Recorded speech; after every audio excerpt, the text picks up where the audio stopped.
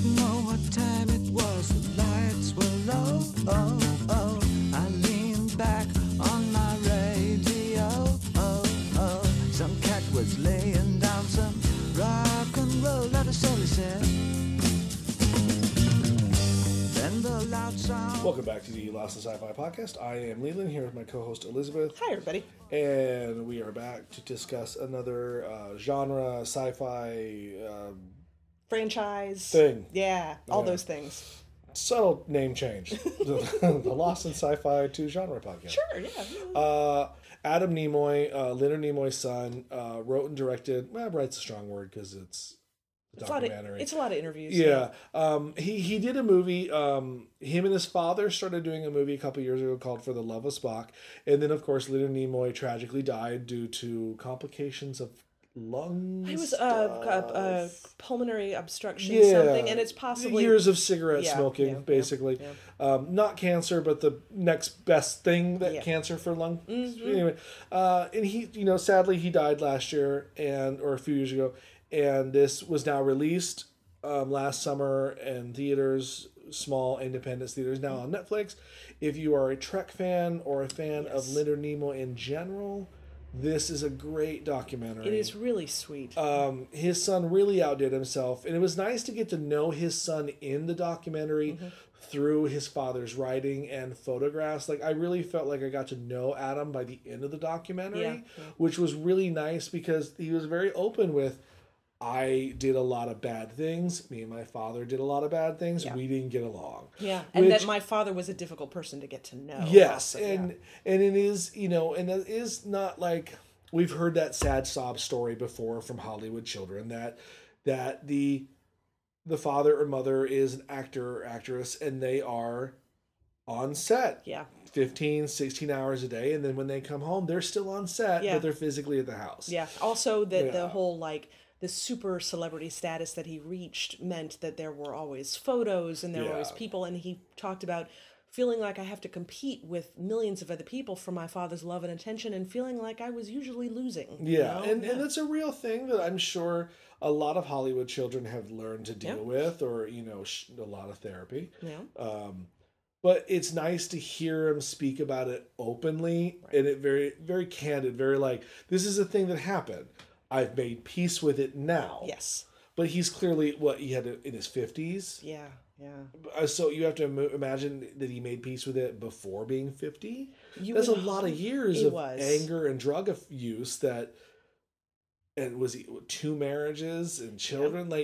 So he went through the ringer just as his father went through the ringer. They didn't really talk about the daughter a lot, but it wasn't her documentary. No, so, but she did have a lot of things to say. Yeah. I mean, I think she was more positive. I feel that she had a more positive relationship with him than, say, Adam did, but it was still a positive relationship towards the end of their lives. Also, from what she's saying, you look at her as she's being filmed in this and what she's saying and everything, and I kept on thinking she's very guarded. So I know there's a lot of stuff that I think she's the type of person that didn't want to put dirty laundry out there. No So I'm sure need her to. relationship with her father wasn't great, but it also was not maybe as bitter as with Adam's relationship. But she was very careful with everything she was saying. She was, but it is that trope that fathers and sons have issues if you're very much like your father. Yeah. It's very much mommy's little boy, daddy's little girl. That is a thing. It's a terrible stereotype to say, but it's a true thing. You know what? I had somehow all this time been unaware. I guess it's because he was too careful and composed and dignified a person. Like a lot of people were talking about, he was a very noble person, very dignified. Yeah. I hadn't known about his Leonard Nimoy's drinking problem. God, no. He never looked like he had, what it is? He never looked bloated. Yeah, exactly. You didn't have any scandals out in the media, like so-and-so gets arrested, DUI, all that kind of stuff. And he never went on Twitter and was crazy like Shatner. Yeah, exactly, right. Right. But it was like he was an alcoholic, and it definitely affected his life, and he ended up finally getting some therapy to deal with it. But I'd never heard about it, not even once. And even if he just never looked like he was the type of person that felt the need to have the alcohol for his addicted personality. Yeah. I get the idea that that's honestly probably what alcoholism looks like most of the time. It's not big splashy police events. Oh, It's God, not no, rehab yeah. centers. It's people who are doing something very unhealthy that's not actually making them any happier, but it's what they're doing just to do Yeah, it, and I'm not an alcoholic. I can't speak. I have my own views on alcoholism that are widely not considered normal, I guess. I have a hard time with the word disease when it comes to alcoholism. Nothing against the people that believe it is a disease. I don't want to take that away from them. But when you have family members that legitimately get sick and die of diseases like cancer or something like that, it's a little harder. It is a little hard for me to look at it and go, oh, that's a disease. You didn't catch it. Right. And then there's the whole thing, oh, it's hereditary. It could be. Again, not saying it is. Just from my own personal view of life and the way I have lived, I don't see it as a disease. I do believe in addictive personalities, though. Yes. I do believe in that because even I fall prey to that. Right. You know, like I love online shopping to the point where I have to stop. You know, granted, online shopping, alcoholism, not the same thing. Well, it's but funny, I'm talking your about idea- addiction in general. What you were talking about with like it being a disease and you've actually lost people to actual diseases, it's similar to like what Craig Ferguson talks about, you know, because he's got a great... His book is great, by the way. Yeah, If you've ever read it wonderful, and listened to it, it's fantastic. But he had an episode where he was talking about, it was right after, what's her name? Shaved her head, went crazy. Oh, Brittany? Brittany, Yeah. yes. Where he had decided that he was not going to use her as the butt of the jokes because he recognized what she was going through. Yeah. And he talks about being an alcoholic. And he makes a line about people, you know, so I say I'm an alcoholic and people are like, oh, you know, I'm a chocoholic. And he's like, well, your addiction to chocolate never landed you in jail in Tijuana. So, you know. No, it's true. And that's why I don't ever want to, I'm not being shitty towards any specific person who is in the 12-step program, or who believe if they believe it is a disease, I'm fine with that. I don't necessarily need it needs to be classified as a disease. I think it needs to be classified as a definite problem. Sure. You know? It's like people talk about.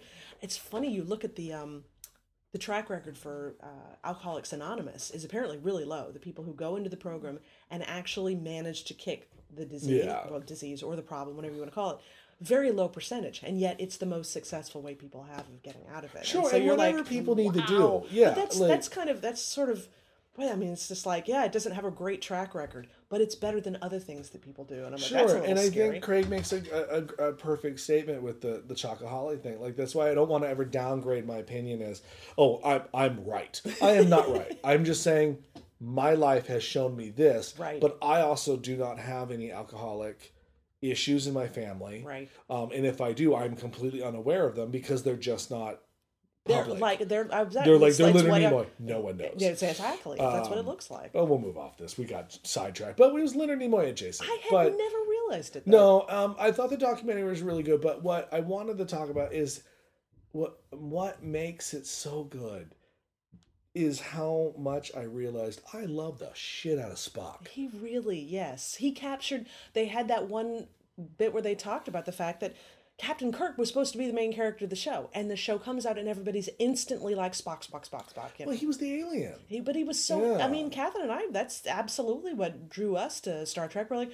who is this guy with the pointy ears who says he has no emotions? Yeah, he's clearly more interesting. He's also like, they pointed out that Leonard Nimoy never played him as an alien who doesn't have emotions. He played him as someone who is always keeping the tightest rein on his emotions ever. Which is how I prefer to think of my Vulcan. It's weird when they talk about, purging all emotions in the Kolinahr, and you're like, okay, but that's too easy, honestly. But they're clearly the most emotional Viotala. I mean, them and the Klingons are the most emotional races. Yeah. Like, you watch, you're just like, you say you have no emotions. Yeah.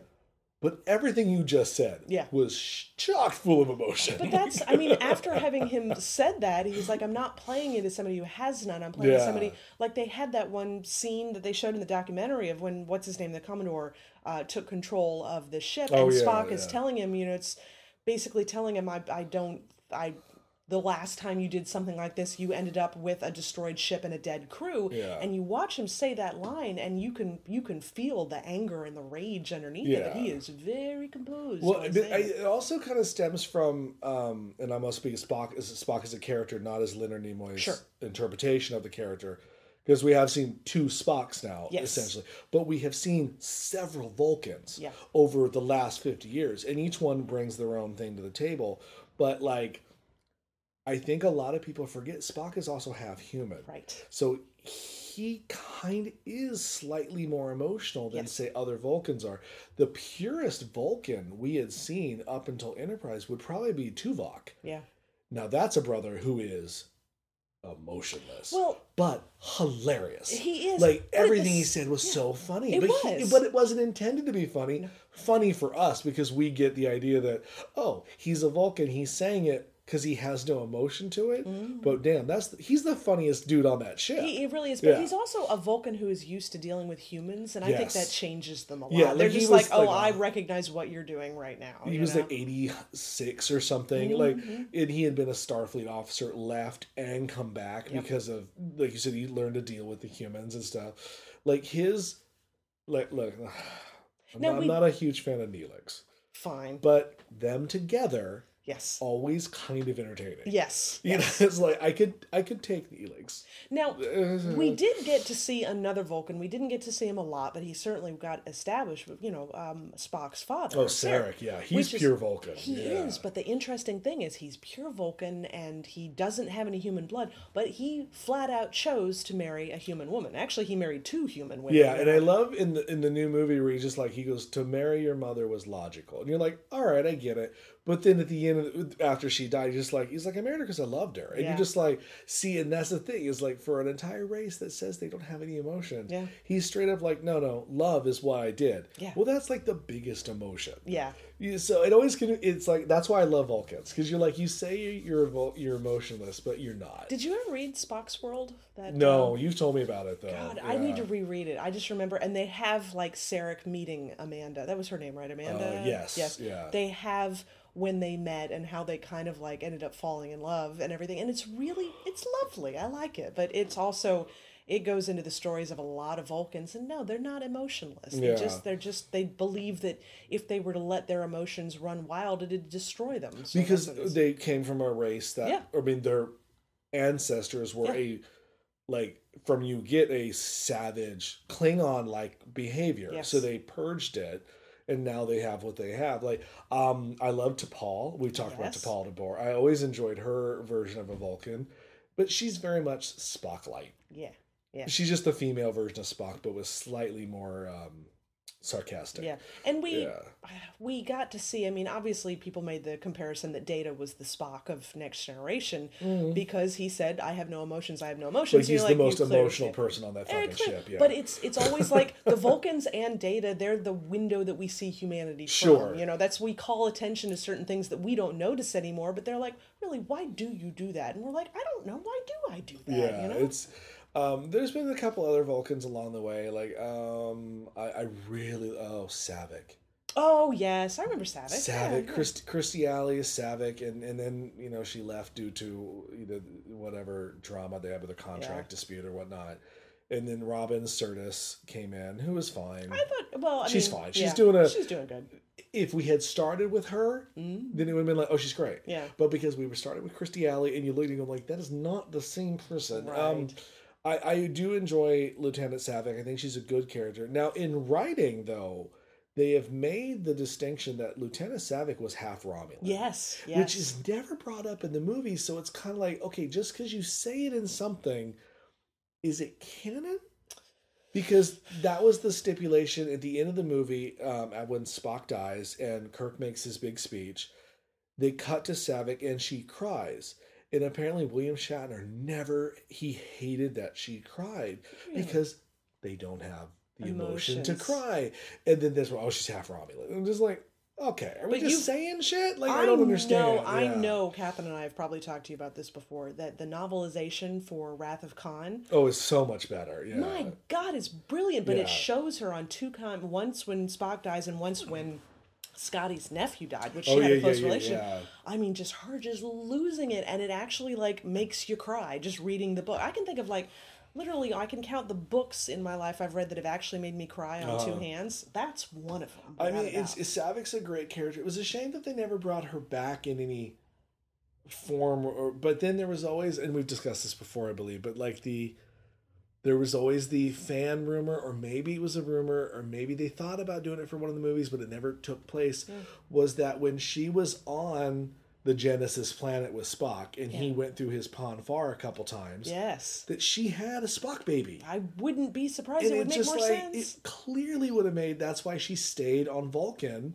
with his parents at the end of the beginning of part 4, because you're like, oh, is she pregnant? And she never said anything. And you're like, what? Because I feel that would have been a really great storyline to revisit. Son of Spock? Yeah. Absolutely. Yeah. And then I believe there's been conflicting reports online, and even on the DVD, they were very like, if Kim Cattrall's character in Star Trek VI, the rumor was it was supposed to be maybe Lieutenant Saavik, but Kirstie Alley couldn't come back, so then they made it Lieutenant Valeris, I think. They did admit in the movie that she was half Romulan, didn't they? No, but she was conspiring with the Romulans for the Klingons. All right. But I enjoyed her as a Vulcan, but I think I just like Kim Cattrall as an actress. Yeah. But also, I really like that movie. I love that movie. That's one really of the better one. ones. Yeah, it really is. And I've read some stuff, and I've read some stuff online, and I've heard some people on other podcasts complain about Spock's, I'm going to say violation because I just don't want to say the other word. Okay. Where he where he basically mind violated her to find out the secret and a lot of people were saying that was out of Spock's characterization. And I was like, maybe, but one, you're dealing with Spock 2.0, who has been reborn on the Genesis planet. So, Also, it was a conspiracy to save his best friend, and it was both his best friends, and the entire galaxy hung in a balance between war. Yeah. I think, as not to make a joke out of it, the needs of the many would probably outweigh the needs of one person getting a slightly headache. I think it was just an example of what will you do if you've been pushed to the wall. I agree with you. It's not interesting to tell stories about people who always go by the middle road. Eventually, you have to look at the extremes, and then he hit his extreme. It's not pleasant, but it's scene though. Yeah, and it's not pleasant, but it's not supposed to be pleasant. No, it's supposed to be ugly. Yeah, and I love it when he does it with the one hand, and she's just like, "You're not going to get anything," and he's just like, "Boom, 2 hands," and you're like, "Oh, you're just like shit going real," And I like that she was the conspirator the whole time, and I agree with their choice after seeing the movie and knowing what happens, obviously. I like thinking that it was good. It was a new character. Because you didn't want to see... Sarek? Saavik go bad. No, that would have been really shitty. Too. But it's true that the similarities between the characters, you can definitely tell there was a rewrite involved. At some totally. Point. Yeah, and if there isn't, like I said, the online reports are very conflicty on if there is or isn't. And I'm kind of like, well, even if there isn't, but I don't want to see Saavik go bad. I don't because either. she maybe has Spock baby. And Also, we've known her for a long time, and that to be betrayed by a character that we met at the beginning of the movie is different than being betrayed by a character that we've known for like the past 20 years. Yeah, that's so different. Just to have a random new Vulcan show up, like that's fine. I was aware the second we met her, and when they said her name, I'm like, oh, I thought that was, it's not. But it probably at one point was. Sure, so I knew what was going on writing-wise. Now I have a question for you. Sure. So Amok Time, we've got, Spock going into Pon farr, and then... literally a great episode. It was a wonderful episode. So, but he broke ties with his intended at the end of that episode. Yeah, it's always a weird episode. But she wanted to go with somebody else, and then he broke the ties and everything. Yeah. So, I don't know enough about Vulcan physiology. Do we have episodes where he went into Pon farr again? I don't believe so. But does he still go into Pon farr now that he's not promised to someone? Yeah, every 7 years a Vulcan technically goes into Pon farr. But we never saw that with Spock ever again. Well, I mean, we saw the 2 Pon farrs on the Genesis planet. True. But maybe he gets to... Maybe they're so old they no longer require Pon farr? Maybe. I mean, it was never really said. It's like Vulcan menopause, that kind of thing. Like maybe Vulcan menopause happens. I suppose. But it just occurred to me today. I was watching that. I was like, we never did. I mean, he however old he's supposed to be in the rebooted movies. Sure. He would have... A lot of 7 years have gone by at that point, especially for a Vulcan. How old is he supposed to be? 200 something. It's a lot of Pon I have to go with Vulcan menopause because I just don't think at any... But also in the Voyager episodes, Tuvok which is actually where we really got to talk about Pon farr more. Right. Was in those, and even in Enterprise a little bit, but not as much. But Tuvok says like there are people that do meditate the Pon farr away. Oh, interesting. Like that if you study long and hard enough, you can meditate past it. Okay. I would believe Spock is one of those dudes. And also eventually, half yeah. human, so maybe he doesn't get it as hardcore as say like Tuvok or some other Vulcan. Yeah.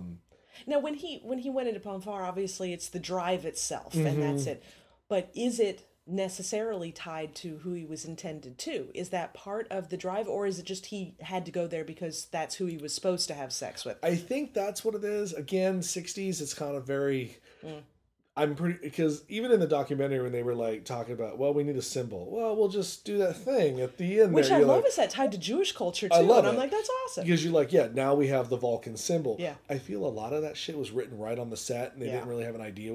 He's going to a Pon farr. Nobody had any idea how it's just like most of the tropes with Doctor Who, the things that we love the best. Nobody had any idea how popular that show was going to be, and like that the Daleks would be popular, that the fact that the first actor they had wasn't one going to do it, and he's like, fine, he dies and comes back again, and now that's like the major part of Doctor Who. I mean, 50 years later, they can really, like, I would be interested in the next new movie, because we've had 3 movies now, and you have to assume they've been at space about almost 7 years. Yeah. Like, they really probably should address the Pon farr situation in the next movie. Especially if he's still with Uhura, which we don't know if he's not. Yeah, it was so up in the air. And what was it, there was one episode in the original series where a woman asked, like, she's like, so you can't make love to anybody for 7 years? And he's just like, no. Yeah. But that doesn't mean he can't. Yeah. That's when he needs to. Right, and that's what I'm wondering. It's like with him and Uhura, I forget, in the new movies, they definitely showed them doing some makey-outy time for sure. But is he... I have to assume they're sleeping together. I would hope so, because Uhura seems like a woman with needs. Yeah. You know, it's like, I don't like the idea of her going out without sex for 7 years. That's not fair. No, but I do like in the original series when Uhura's just like, tell me about the moons of Vulcan. A Vulcan has no moon. I'm not surprised. I love that scene. You're just like, yep, that says a lot about They showed a lot of great, in the documentary, they showed a lot of great classic scenes that you'd forgotten, scenes that you didn't know what was going on in the background. Like the first time that we hear Spock say fascinating, he tells about how, it's like they're coming on this thing and it's out in space and it's weird and everybody's going crazy, and he's supposed to say fascinating. He's like, fascinating, and the director's like, no, be different from everybody else. Everybody else is losing their shit and you're looking at it as a scientist. And I like he was talking about seeing Harry Belafonte and how he didn't move a lot, but when he did move, the audience went nuts, and that's how he developed the eyebrow. And you're just like, little things like that are what makes Spock Spock. Those are the things we want to see in the movie. I to this day still cannot, and I cried up even in the documentary. Anytime they show that scene from Wrath of Khan, oh my God, I always tear up. And they show it right in the beginning, like get it out of the way. Like the documentary gets started, and I started watching it this morning because, of course, I did what I usually do. I'm like, I'll totally watch it. I started it today. Yes, it's how you do. But it started. I'm sitting here. I'm like, I need to watch this, and like 5 minutes in, and I'm literally getting teary. It was like, even the beginning of The Search for Spock, they open the movie with them showing you his death. They're kind of like, hey, remember he died in the last one. Yeah, we're aware. We are. Like, we know. But guess what? We know, but we're gonna cry again anyway. It's gonna get us. No, anytime, that is probably, like, I always kind of, because again, being nerds, I think of lists. And like, Spock dying, probably my top 3 things that still make me cry. Absolutely. Because it said, and it would not have been as successful if it hadn't been for the talent of both those dudes in that scene. Like, granted, Nimoy is outshowing Shatner, but Shatner is I think Shatner's good at, really, really good at one thing in his acting: reactions. Yes. He may not be good at starting off the scene, but his reactions to what is playing off the other actor, that's what I think Shatner's actually quite good at. Yeah, he is. And his reaction to that whole scene is so good that is a good scene. And even Bones and Scotty in the background watching, even they're just kind of like, oh, shit got real. You know? I thought it was really interesting how they had a lot of, they had audio and video from a lot of his co-stars, everybody, George Takei and Nichelle Nichols and all these people and everything. And a lot of the new cast. A lot of the new which cast we're talking to. I was impressed with. Yeah, Simon Pegg. It's wonderful to hear him talk about his experiences. But they at one point had Shatner talking about the fact about how the TV show was originally supposed to be about him, and said all this attention is on Spock, and he said he went to Roddenberry, and Roddenberry explained it to him, and this is Shatner talking, explained it to him that if people love Spock, then they love Star Trek, and the whole show does well. And he said, and from that point on, I was fine with it. And I'm like, bullshit. Bullshit. It's great. The problem with Shatner, and the sad part is I love Shatner. Yes. Oh, yeah, he's I wonderful. love him, but he drives me crazy when I read stuff like that. Because no one can dispute it now. Like Roddenberry, Nimoy, dead. Yeah. No one can be like, The only one who's always been very vocal about keeping him in check is Takei. Yeah. Like and Takei calls it because they don't like one another. No. So Takei will call him out like, oh, Bill. Yeah. Stop it. And you're just like, yeah. I think Catherine said she saw there was an interview, I guess they were talking about when Takei got married. And, it was a big deal because he was married to his he didn't lifelong invite wife. Shatner. He got all bitchy. But that was the thing. Yeah. Everybody, you see Shatner and he's saying, oh, I didn't go because I wasn't invited. And I think it's Nichelle Nichols who, they show a reaction shot. She, rolls her eyes. Yeah. They say that he was invited and he just chose not to go. Was it George was on, I forget what, he was on Gilbert Gottfried as a podcast. That's actually quite enjoyable if you can get past Gilbert Gottfried. Sure.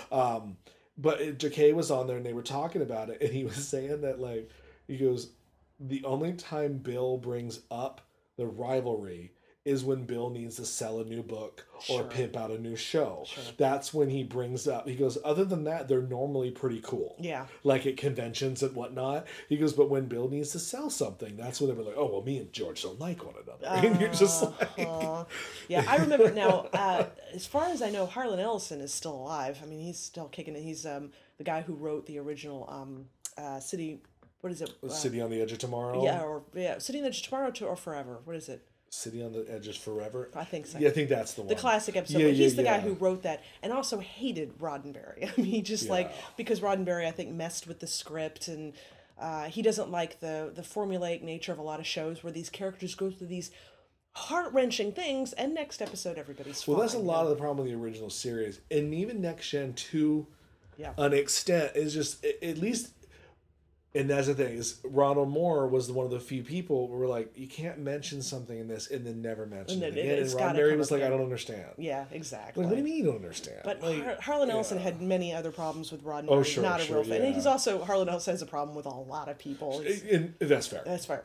But he talks about the experience of being on set when that is being filmed, and he sees Shatner with a copy of his script that he wrote, and Shatner's just poring over it, and he felt really good until he found out someone told him Shatner's counting lines to make sure that Spock doesn't have more lines than he does. So that's a thing. It happens. It's just one of those things, just like, what do you care? It's very important to him. That's his personality. To him. Yeah. And that's the thing, is it's very important to him. Yeah. Like, from all accounts, Nimoy didn't give a fuck. No.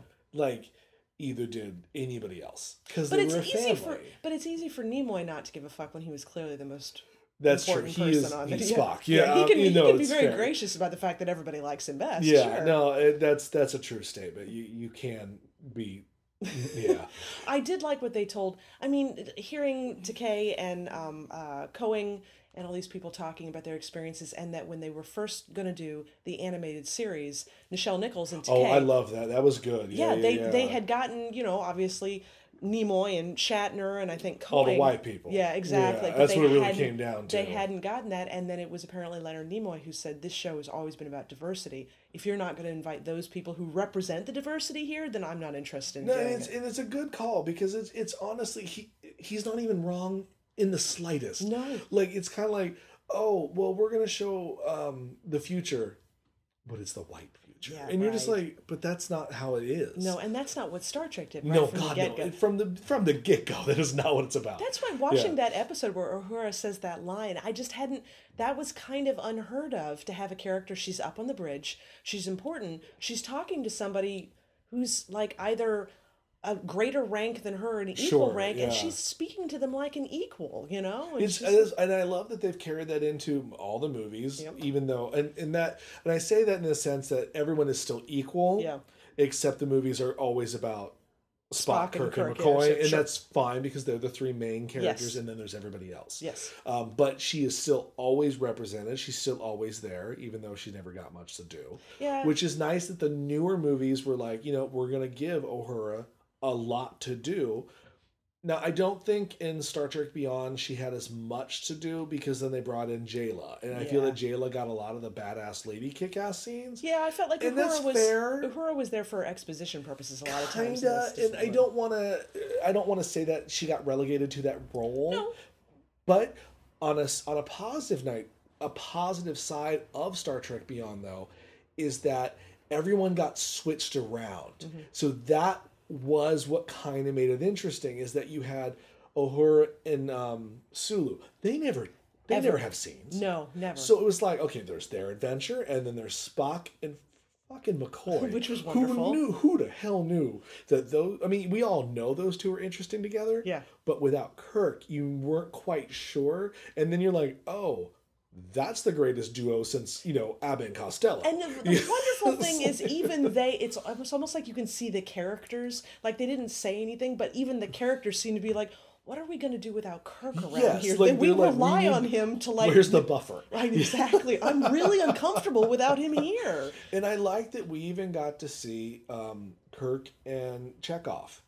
Because again, those are two people who not necessarily would have a lot of interaction on the ship other than, hey, Chekhov, do what I say, and you do it. Yeah, you run around being the whiz kid. Yeah. That's what your role is. And I think that's what I really liked about that movie most, is that they switched all the partners up. Yep. And then Yep. Scotty was kind of bounced around between everybody because he's Scotty. Yeah.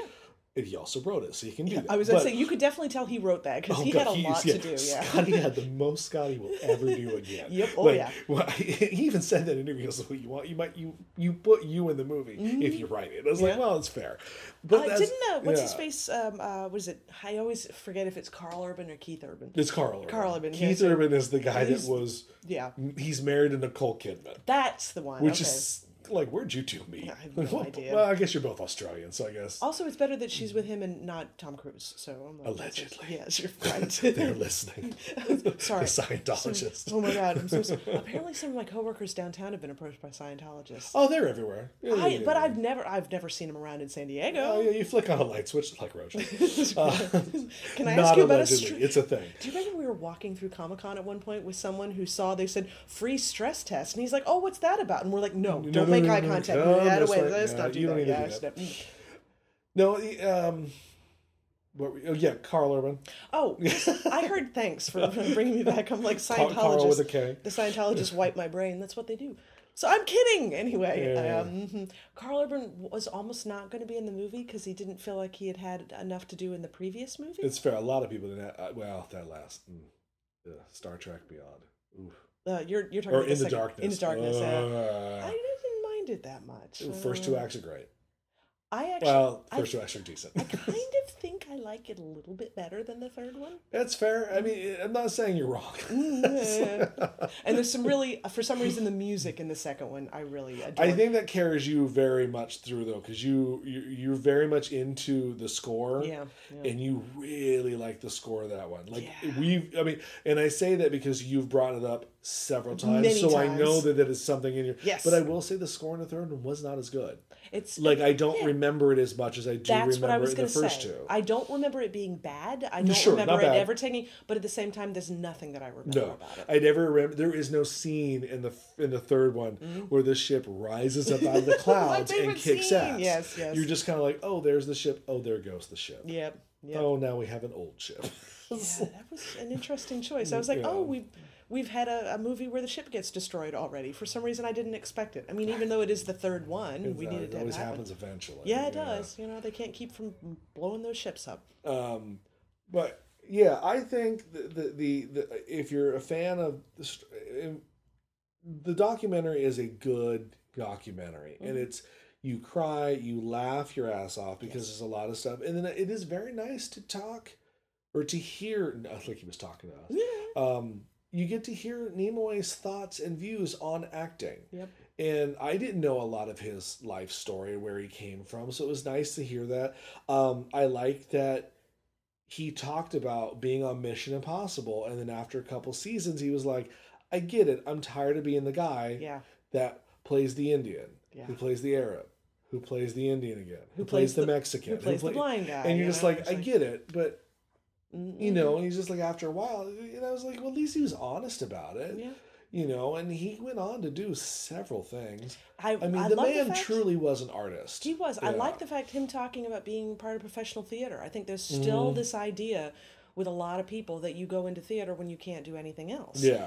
And he went into it because he really genuinely loved it. And there is something, I mean, if you talk to people, the difference between stage acting and movie acting is really...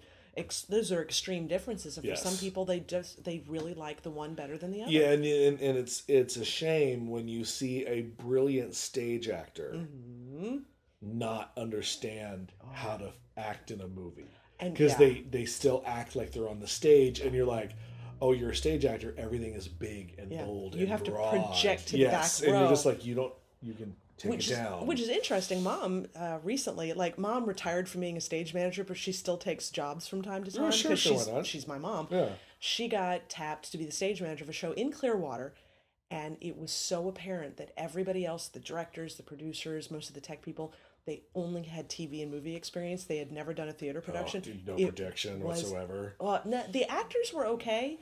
It's just... everything that everybody was doing, they were so clearly out of their depth. It was apparently, I mean, I should get her to tell you the story of the production at some point, because she was, I guess they call it production stage manager. So she was there through the rehearsal process up until the opening night, and then after it's turned over to somebody else, it was a clusterfuck. It was just but it's a really entertaining story too. So have you ever seen the movie or watched the Noises Off? Yes. That's how I always imagine. That's a great terrible productions. Yes. Have you? I've seen a live production of that. I'd like to see a live production of it one day. That's impressive. It's not a show that's very often done anymore because it is an older show and a lot of people do the newer stuff, which is fine. What was so funny, this has nothing to do with anything we talked about except stage stuff. It's fine. I don't know if you're aware, Bette Midler is doing Hello Dolly on Broadway, right? Yes. And they just put the marquee up last week. Yeah. It said Bette Midler, Hello Dolly. This is so stupid on people. People thought they spelled her name wrong because I guess, I don't know how they thought Bet was spelled. Yeah. Or maybe they thought her name was Betty. Really? Like, all these tweets to the theater were like, how dare you spell her name wrong? That's not how you spell her name. What?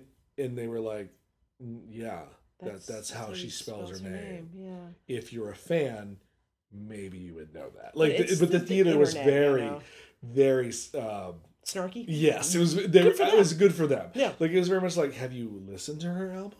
Have you seen the way that she spells it? It must be so interesting for her if she becomes aware of that, because I don't know, maybe she's not on the internet either. Who knows? Yeah, but no, she tweets a lot. She is on the internet. Oh, okay, all right. She's been taking it to Trump since last year, which is good. Yeah, which is good. But wouldn't it be funny to be that person, to be like, all these people complaining about my name not being spelled right, and my name is spelled right, but at the same time, it's like all these people leaping to my defense. You know? You're like, it's for the totally wrong reasons, but sentiment, yay. Oh, well, was it had me laughing my ass off last year? Did you hear the Barbra Streisand called the CEO of Apple to complain about how Siri says her name wrong? Really? Oh, it was hilarious. Really? She even talked about it on talk shows. It's a real thing. Good.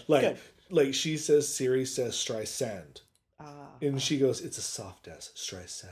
And I was just like, Siri's a robot. Yeah. She can't maybe distinguish between a soft or hard S, Barbara. No, I don't think the technology is quite there yet. But the fact that she's Streisand, that she can call the CEO of Apple, be like, look, dude. Yeah. It's saying my name wrong.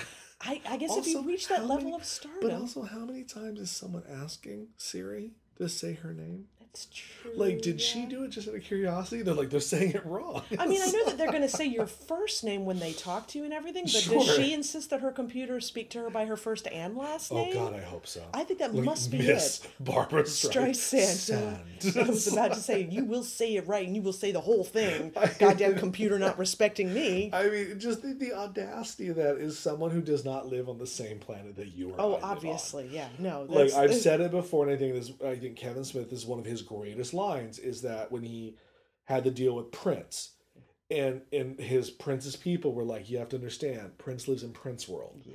Prince doesn't understand your world. So if Prince says, I want a purple camel at 3 a.m., he doesn't understand why we can't get him one. Right. He's just like, Right. what? It's just like, I don't understand I'm that. telling you, man, that life. I'm like, all right, that's fine. I don't understand you or any of your problems, but that's No. okay. That's all right. But all right, we'll wrap up with Spock is the best, and Yeah. and he is. I mean, like you said, you and your sister, you saw Spock, and you were like, I want to know what this show Yes. is. I have to imagine I did the same. I don't have a clear cut memory of when or how or why I started to love Star Trek. I know it was Wrath of Khan though, Okay. because the show had been off the air for so many years. Of course, it was in reruns continuously. Yeah, yeah. But I believe I remember watching Wrath of Khan first, not having a clue that there was a show. Right. Like, I had seen the majority of the movies, well, at least the first 2 or 3, because then I started seeing them in the theaters because I became Right. old enough. Yes. But, like, I don't think I realized there was a TV show until Next Gen. Got it. And then even then I was still like, what is this? Yeah. Oh, okay. Oh, I like this. Yeah, I think we've talked before about how Catherine and I had discovered Star Trek, and I believe it was the TV shows. Sure. Because I think we actually You read. said the books you guys Well, had we read in the library or we something. read the novelization of the second movie before we ever even saw the second movie. Sure. So, but yeah, I still feel though that like we were into the old generation for like a minute, and then Next Generation was coming out, and we're like, what's this? Why are they going to change it? And then we watched Next Generation, and we're like, oh, I like this better. So, Yeah, it's weird. Like, I don't have clear cut memories because I know my parents loved Star Trek. My mom more than my dad, and I know that they'd watch it. Right. And I have to assume that's where I picked it up, but I don't remember. I think it was because you watch the old show. It is a very kid friendly show as far as the writing is very simple. It has a clear cut message, but very primary bright colors. Yeah, a lot of monsters of the week. Yeah, you know? so like it is very feasible for a kid around 8 to 12 to be like, ooh. Yeah, I like all of You know, this. so I have to assume that's where it captured my imagination. Yeah. Also, Ricardo Montalban's hair. I do strangely remember going like, what is going on with this dude? I have heard from several people to this day that chest was his real chest. And I'm like, Nicholas Meyer on the DVD confirmed that is all Montalban. be darned. Like, be and darned. you know, and I know people that are like, nah, it's fake. I'm like, why would the director say it's not? Yeah. At Like, this point, it yeah, wouldn't. At this 30 point, years later, who give a fuck? But really, you're not going to lose any credit by admitting that it was a prosthetic. it but, looks you know, like it. I mean, it moves when he moves. does. I mean, it's just as Montalban at his age. You just wouldn't expect his chest to be that shiny. sure. You know. But I think the hair made him look older than what he really was. That's also true. Yeah. I mean, it's true. because that gray doesn't help anybody. No. Also, no. the cut. I mean, Yeah, but it was so classic for the day. sure. I think that hairstyle was probably in style for about 5 minutes after that movie came out. Then it was gone. you know? 5 short, Very minutes. short minutes. Yeah, that's all right. So, all right, we here at the headquarters definitely recommend watching For the Love of Spock. It's on Netflix. You can watch it at your leisure. It's really, really good. Like, it definitely rejuvenated my love for Spock. Yeah. Like, because I've always loved Spock. So to have a whole documentary that talks about it was nice. And in case you're wondering, they actually do get into the slash fiction with Spock and Kirk. Oh, they which I do thought, talk about it for it a little is, bit. but it's a thing that exists. They do mention it. And it's probably one of the first ones I ever remember hearing about. Slash. Was this Spock and Shatner? Yeah, yeah. Or Kirk. So- Because to me they're the same person at this point. Well, that's totally fair. I think that's fair. Yeah. But all right, that is us for this week. I am Leland, and this is Elizabeth. Bye, everybody. There's a starman waiting in the sky.